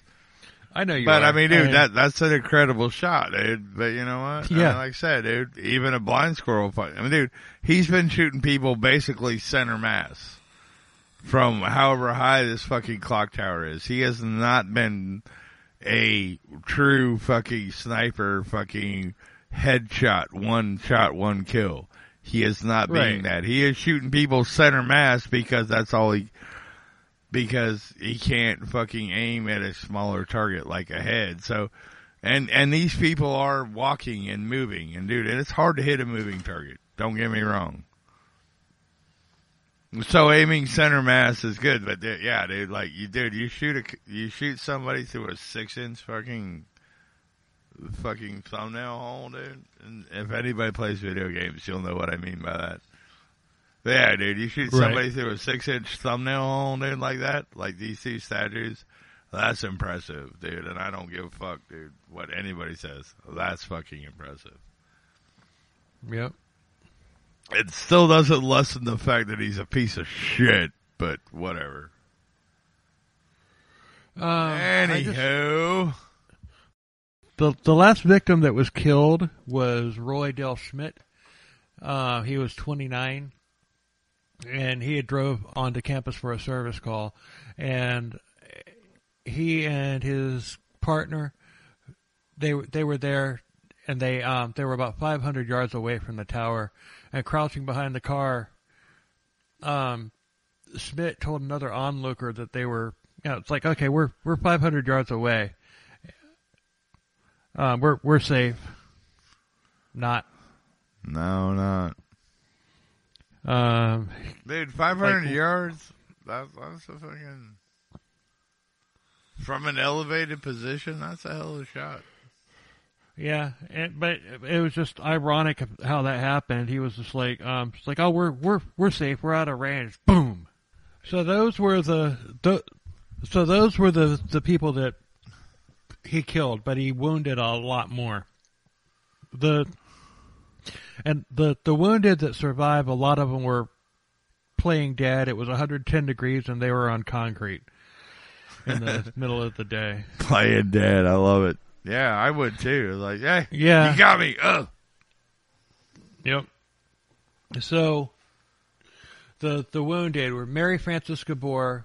She was 41, and she was one of the people shot in the tower. She was paralyzed from the neck down and declared legally blind. Oh, Jesus. Michael Gabor. He was shot. He was also shot, part of that family and everything. And he was in the U.S. Air Force Academy, and because of his injuries, he wasn't able to continue. Claire Wilson, she was the one that Whitman shot in the stomach and killed her baby. She survived. But Devereaux Huffman, he was 31, a PhD student, shot in the arm and chest. He fell to the ground, played dead. Good for him. Yeah. Alec Hernandez, a high school student, 17 years old. He was shot in the leg while delivering newspapers on his bike close to the West Mall entrance. But Nancy Harvey, 21, she was also pregnant, and she was shot while leaving the tower for lunch. Ellen Evangelist, and 26, she was shot in the leg on a ricochet. Oh, a ricochet, all right. Yeah. Carla Sue Wheeler, she was 18, and she was shot through the hand. And she was trying to prevent her friend Claudia Rutt from venturing into the line of fire to assist Paul Sontag.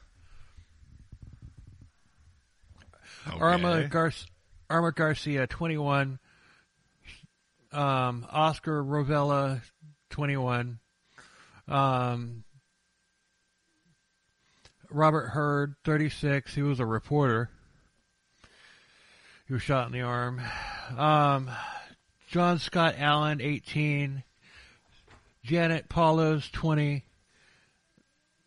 Abdul Kassab, 26. Lana Phillips, 21. Billy Snowden, 35. And he was a basketball coach. And he actually believed, he thought that he was out of range, like the other guy that I talked about. Oh, yeah. But he was... Dude, you're never out of range of a sniper, dude. No. And he was shot also from around 500 yards. Of the people that survived, he was the farthest away. Dude, 500 yards. You know what that is? That's 5 football fields. Yep. You've been to a live football game. You know how long a football field is, right? Yep.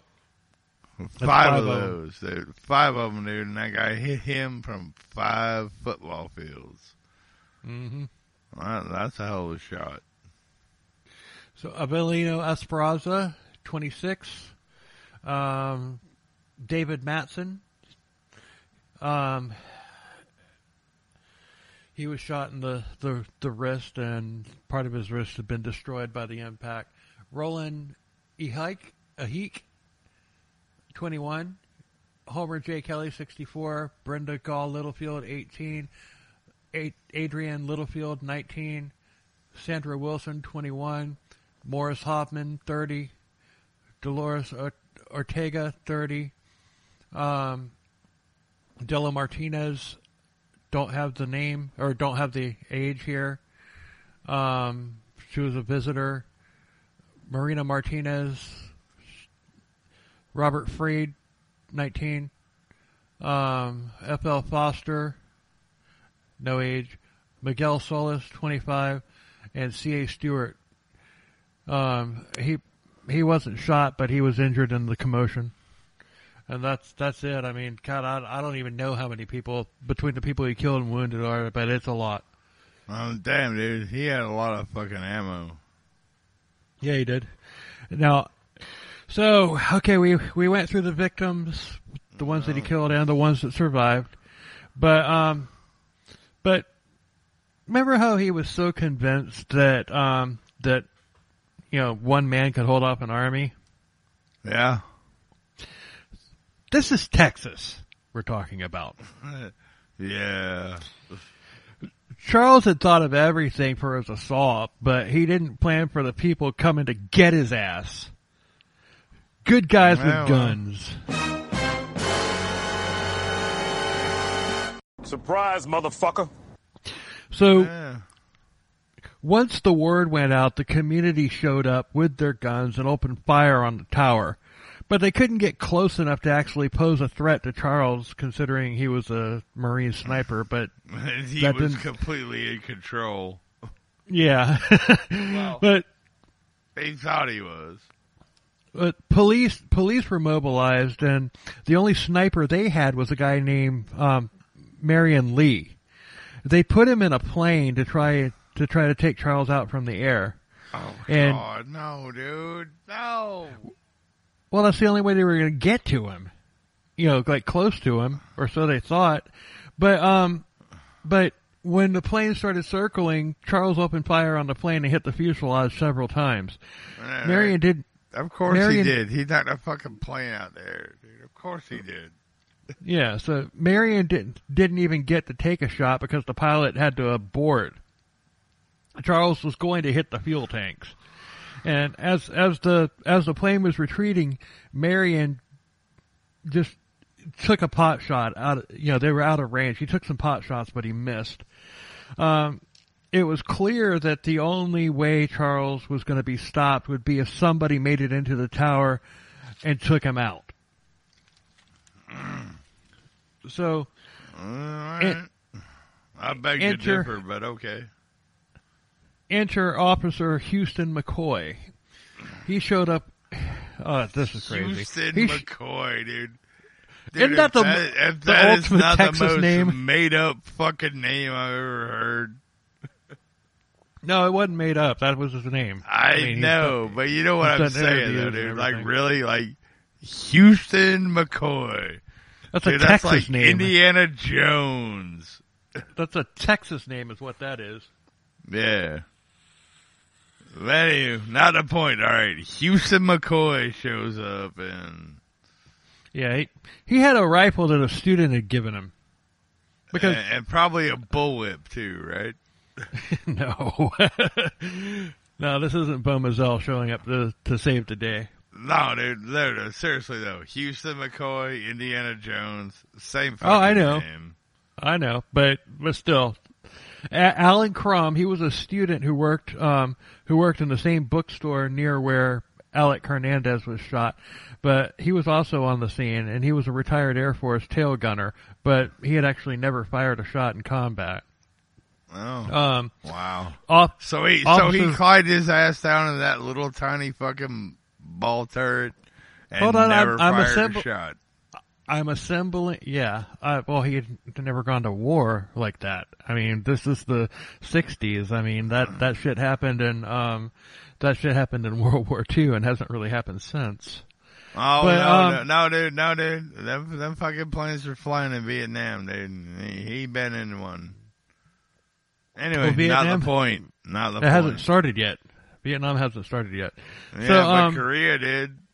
But Korea was. If he was a ball gunner, dude, he been in one, dude, and that is not a place you want to be. No.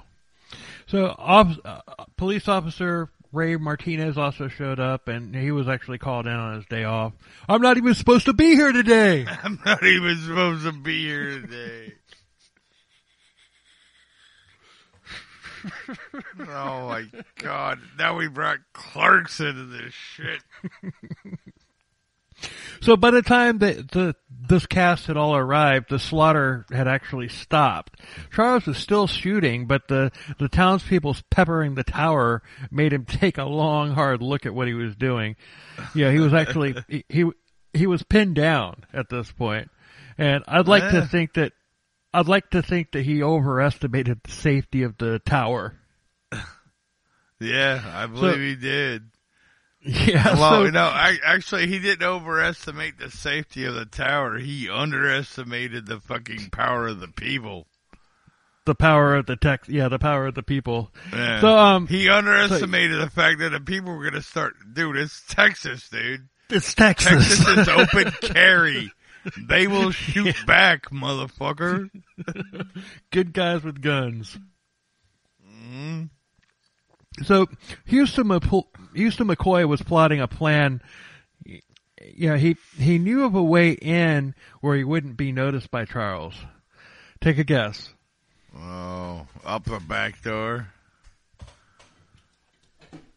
No, but you're not far off. Oh, he wasn't gonna fucking just assault him by the back door. I know. I'm an asshole. You know what I mean, though. No, underground. There's underground in Texas, dude. I thought the only thing underground in Texas was like oil. Nope, there are catacombs. How are there catacombs in Texas? There's catacombs. The only thing underground in Texas is like oil and fucking like the remains of Davy Crockett and shit like that. There's even though Davy Crockett went to Congress for like years after the Alamo, but whatever, that's not the point. So Houston and fellow officer Johnny Day and public safety officer Dub Cowan, they made their way through the underground maze by torchlight. They came to an access port at the tower next to the tower and cautiously climbed out. Charles was on the other side of the building, so he didn't see them coming out. But they had masked their approach. So they made their way into the lobby. There was still gunfire coming from the tower, but they were safe inside until Ray Martinez ran in through the front door, and it's just, I'm gonna get you, motherfucker! So he comes in and and Houston Martinez and the other two people, they're just like sitting there, freeze, motherfucker! So, but they all had their rifles pointed at him, and he had zigzagged in, and while Charles was on the other side of the tower, but Ray was essentially deputized on the spot, and then he already was a cop, but he was just like, okay, well you're on. Then you're an assassin now, so let's go. Then Alan Crum, you're a cop. No matter what you do, it's okay. Then the civilians, Alan and Crum, burst in the same way that Martinez did, and they were received the exact same way, but whatever. Welcome to the posse, guys. Yo. All right, here we go. Let's do it. So they all boarded the elevator and went up. Bad boys, what you gonna do? What you gonna do when they come for you? Bad boys, what you gonna do? What you gonna do when they come for you? But when they got to the top, they went to the staircases, and along the way they found Charlie's first victims. MJ Gabor was alive, and he was trying to call for an ambulance, but the emergency lines were all jammed. They sent him and Jerry Ray back downstairs. They pressed on, and they found more victims. They found blood, pieces of flesh. There was also a couple of wounded people, so Dub Cowan stayed behind to help them. All right.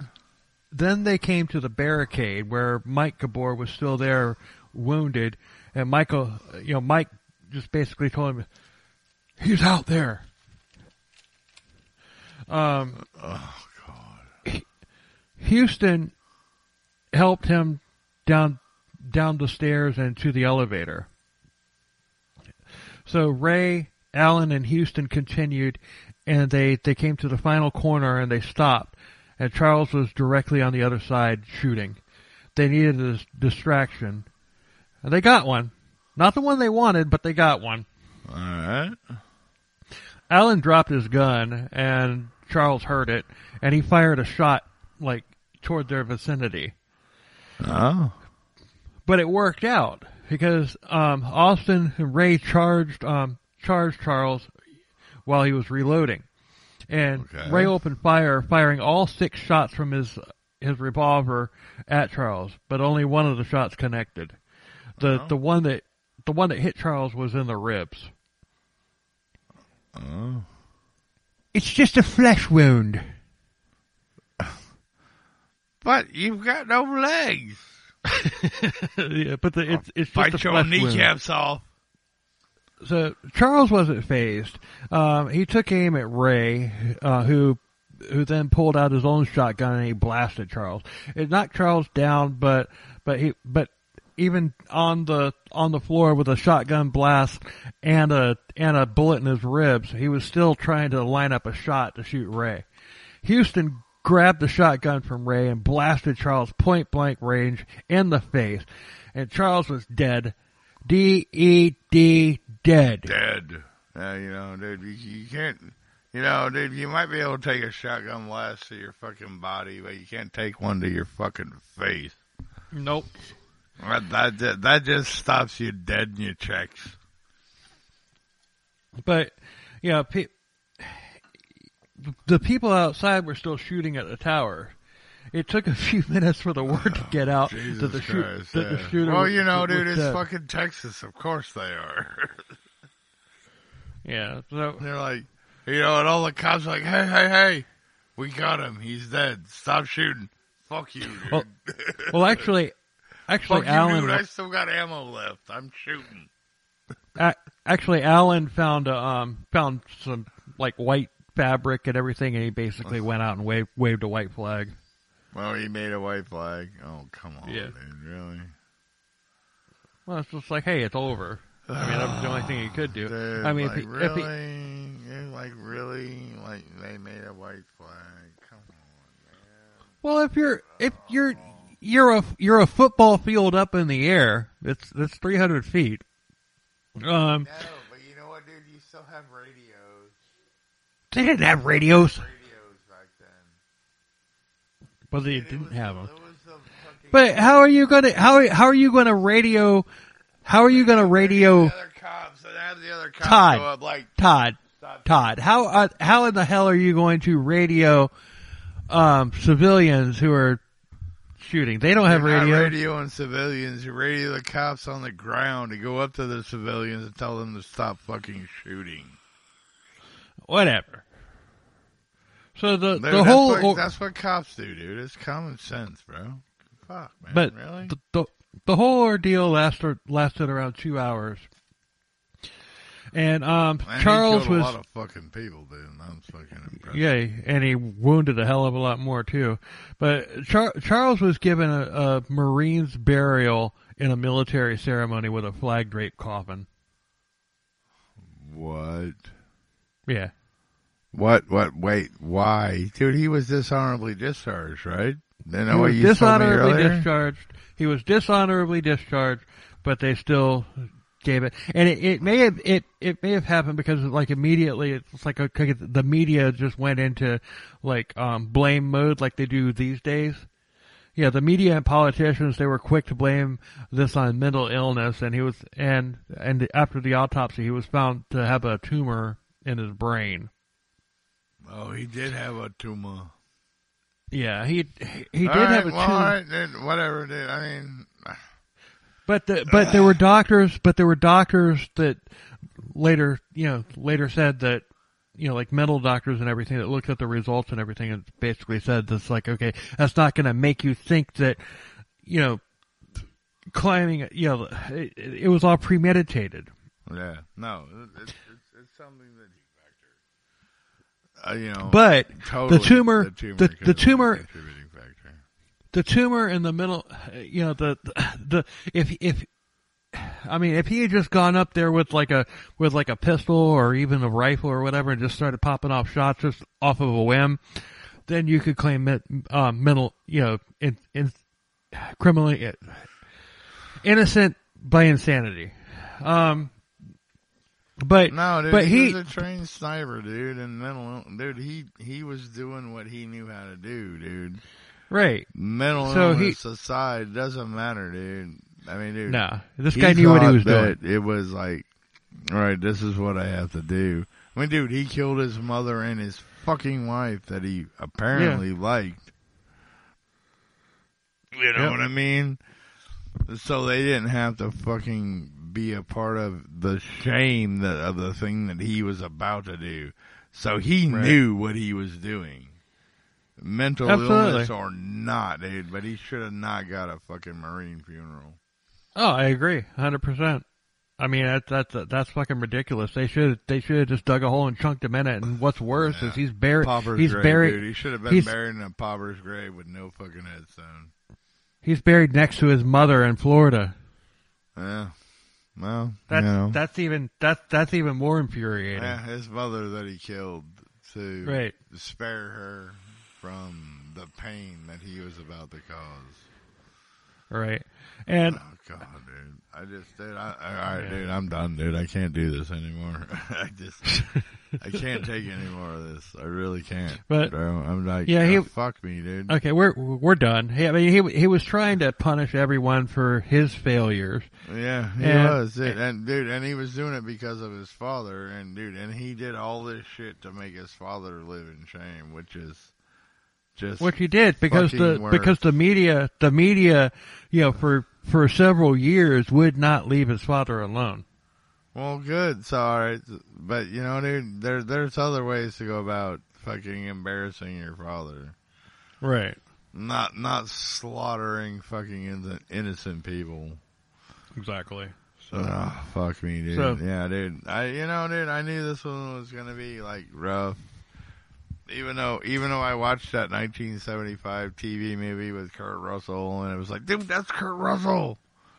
And I watched it like way later on, like in the middle 80s. I'm like, dude, Snake Plissken, all right, he's killing people. All right, let's be done with it.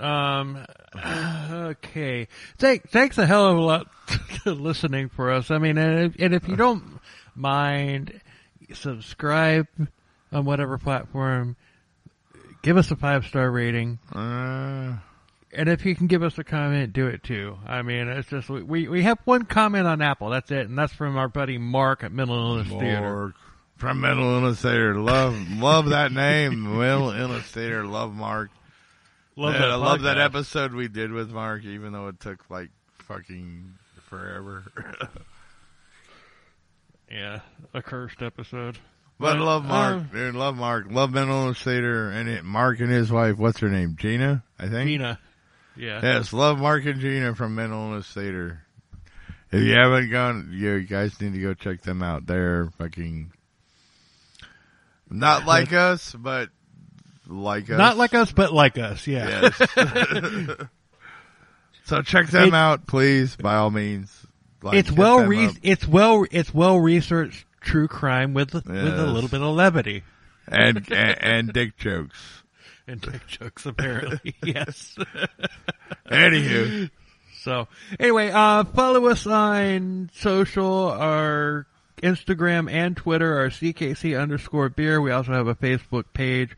We're mostly active on Twitter, but we're gonna be up on Instagram as well.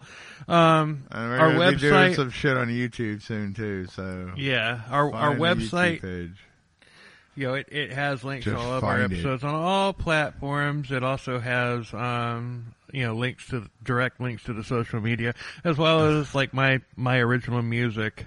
So check all that out and everything. And once again, thank you very, very, very much for listening. We enjoy doing this, and we enjoy the fact that you guys love it, and we get more new listeners every week. And we want to keep getting more.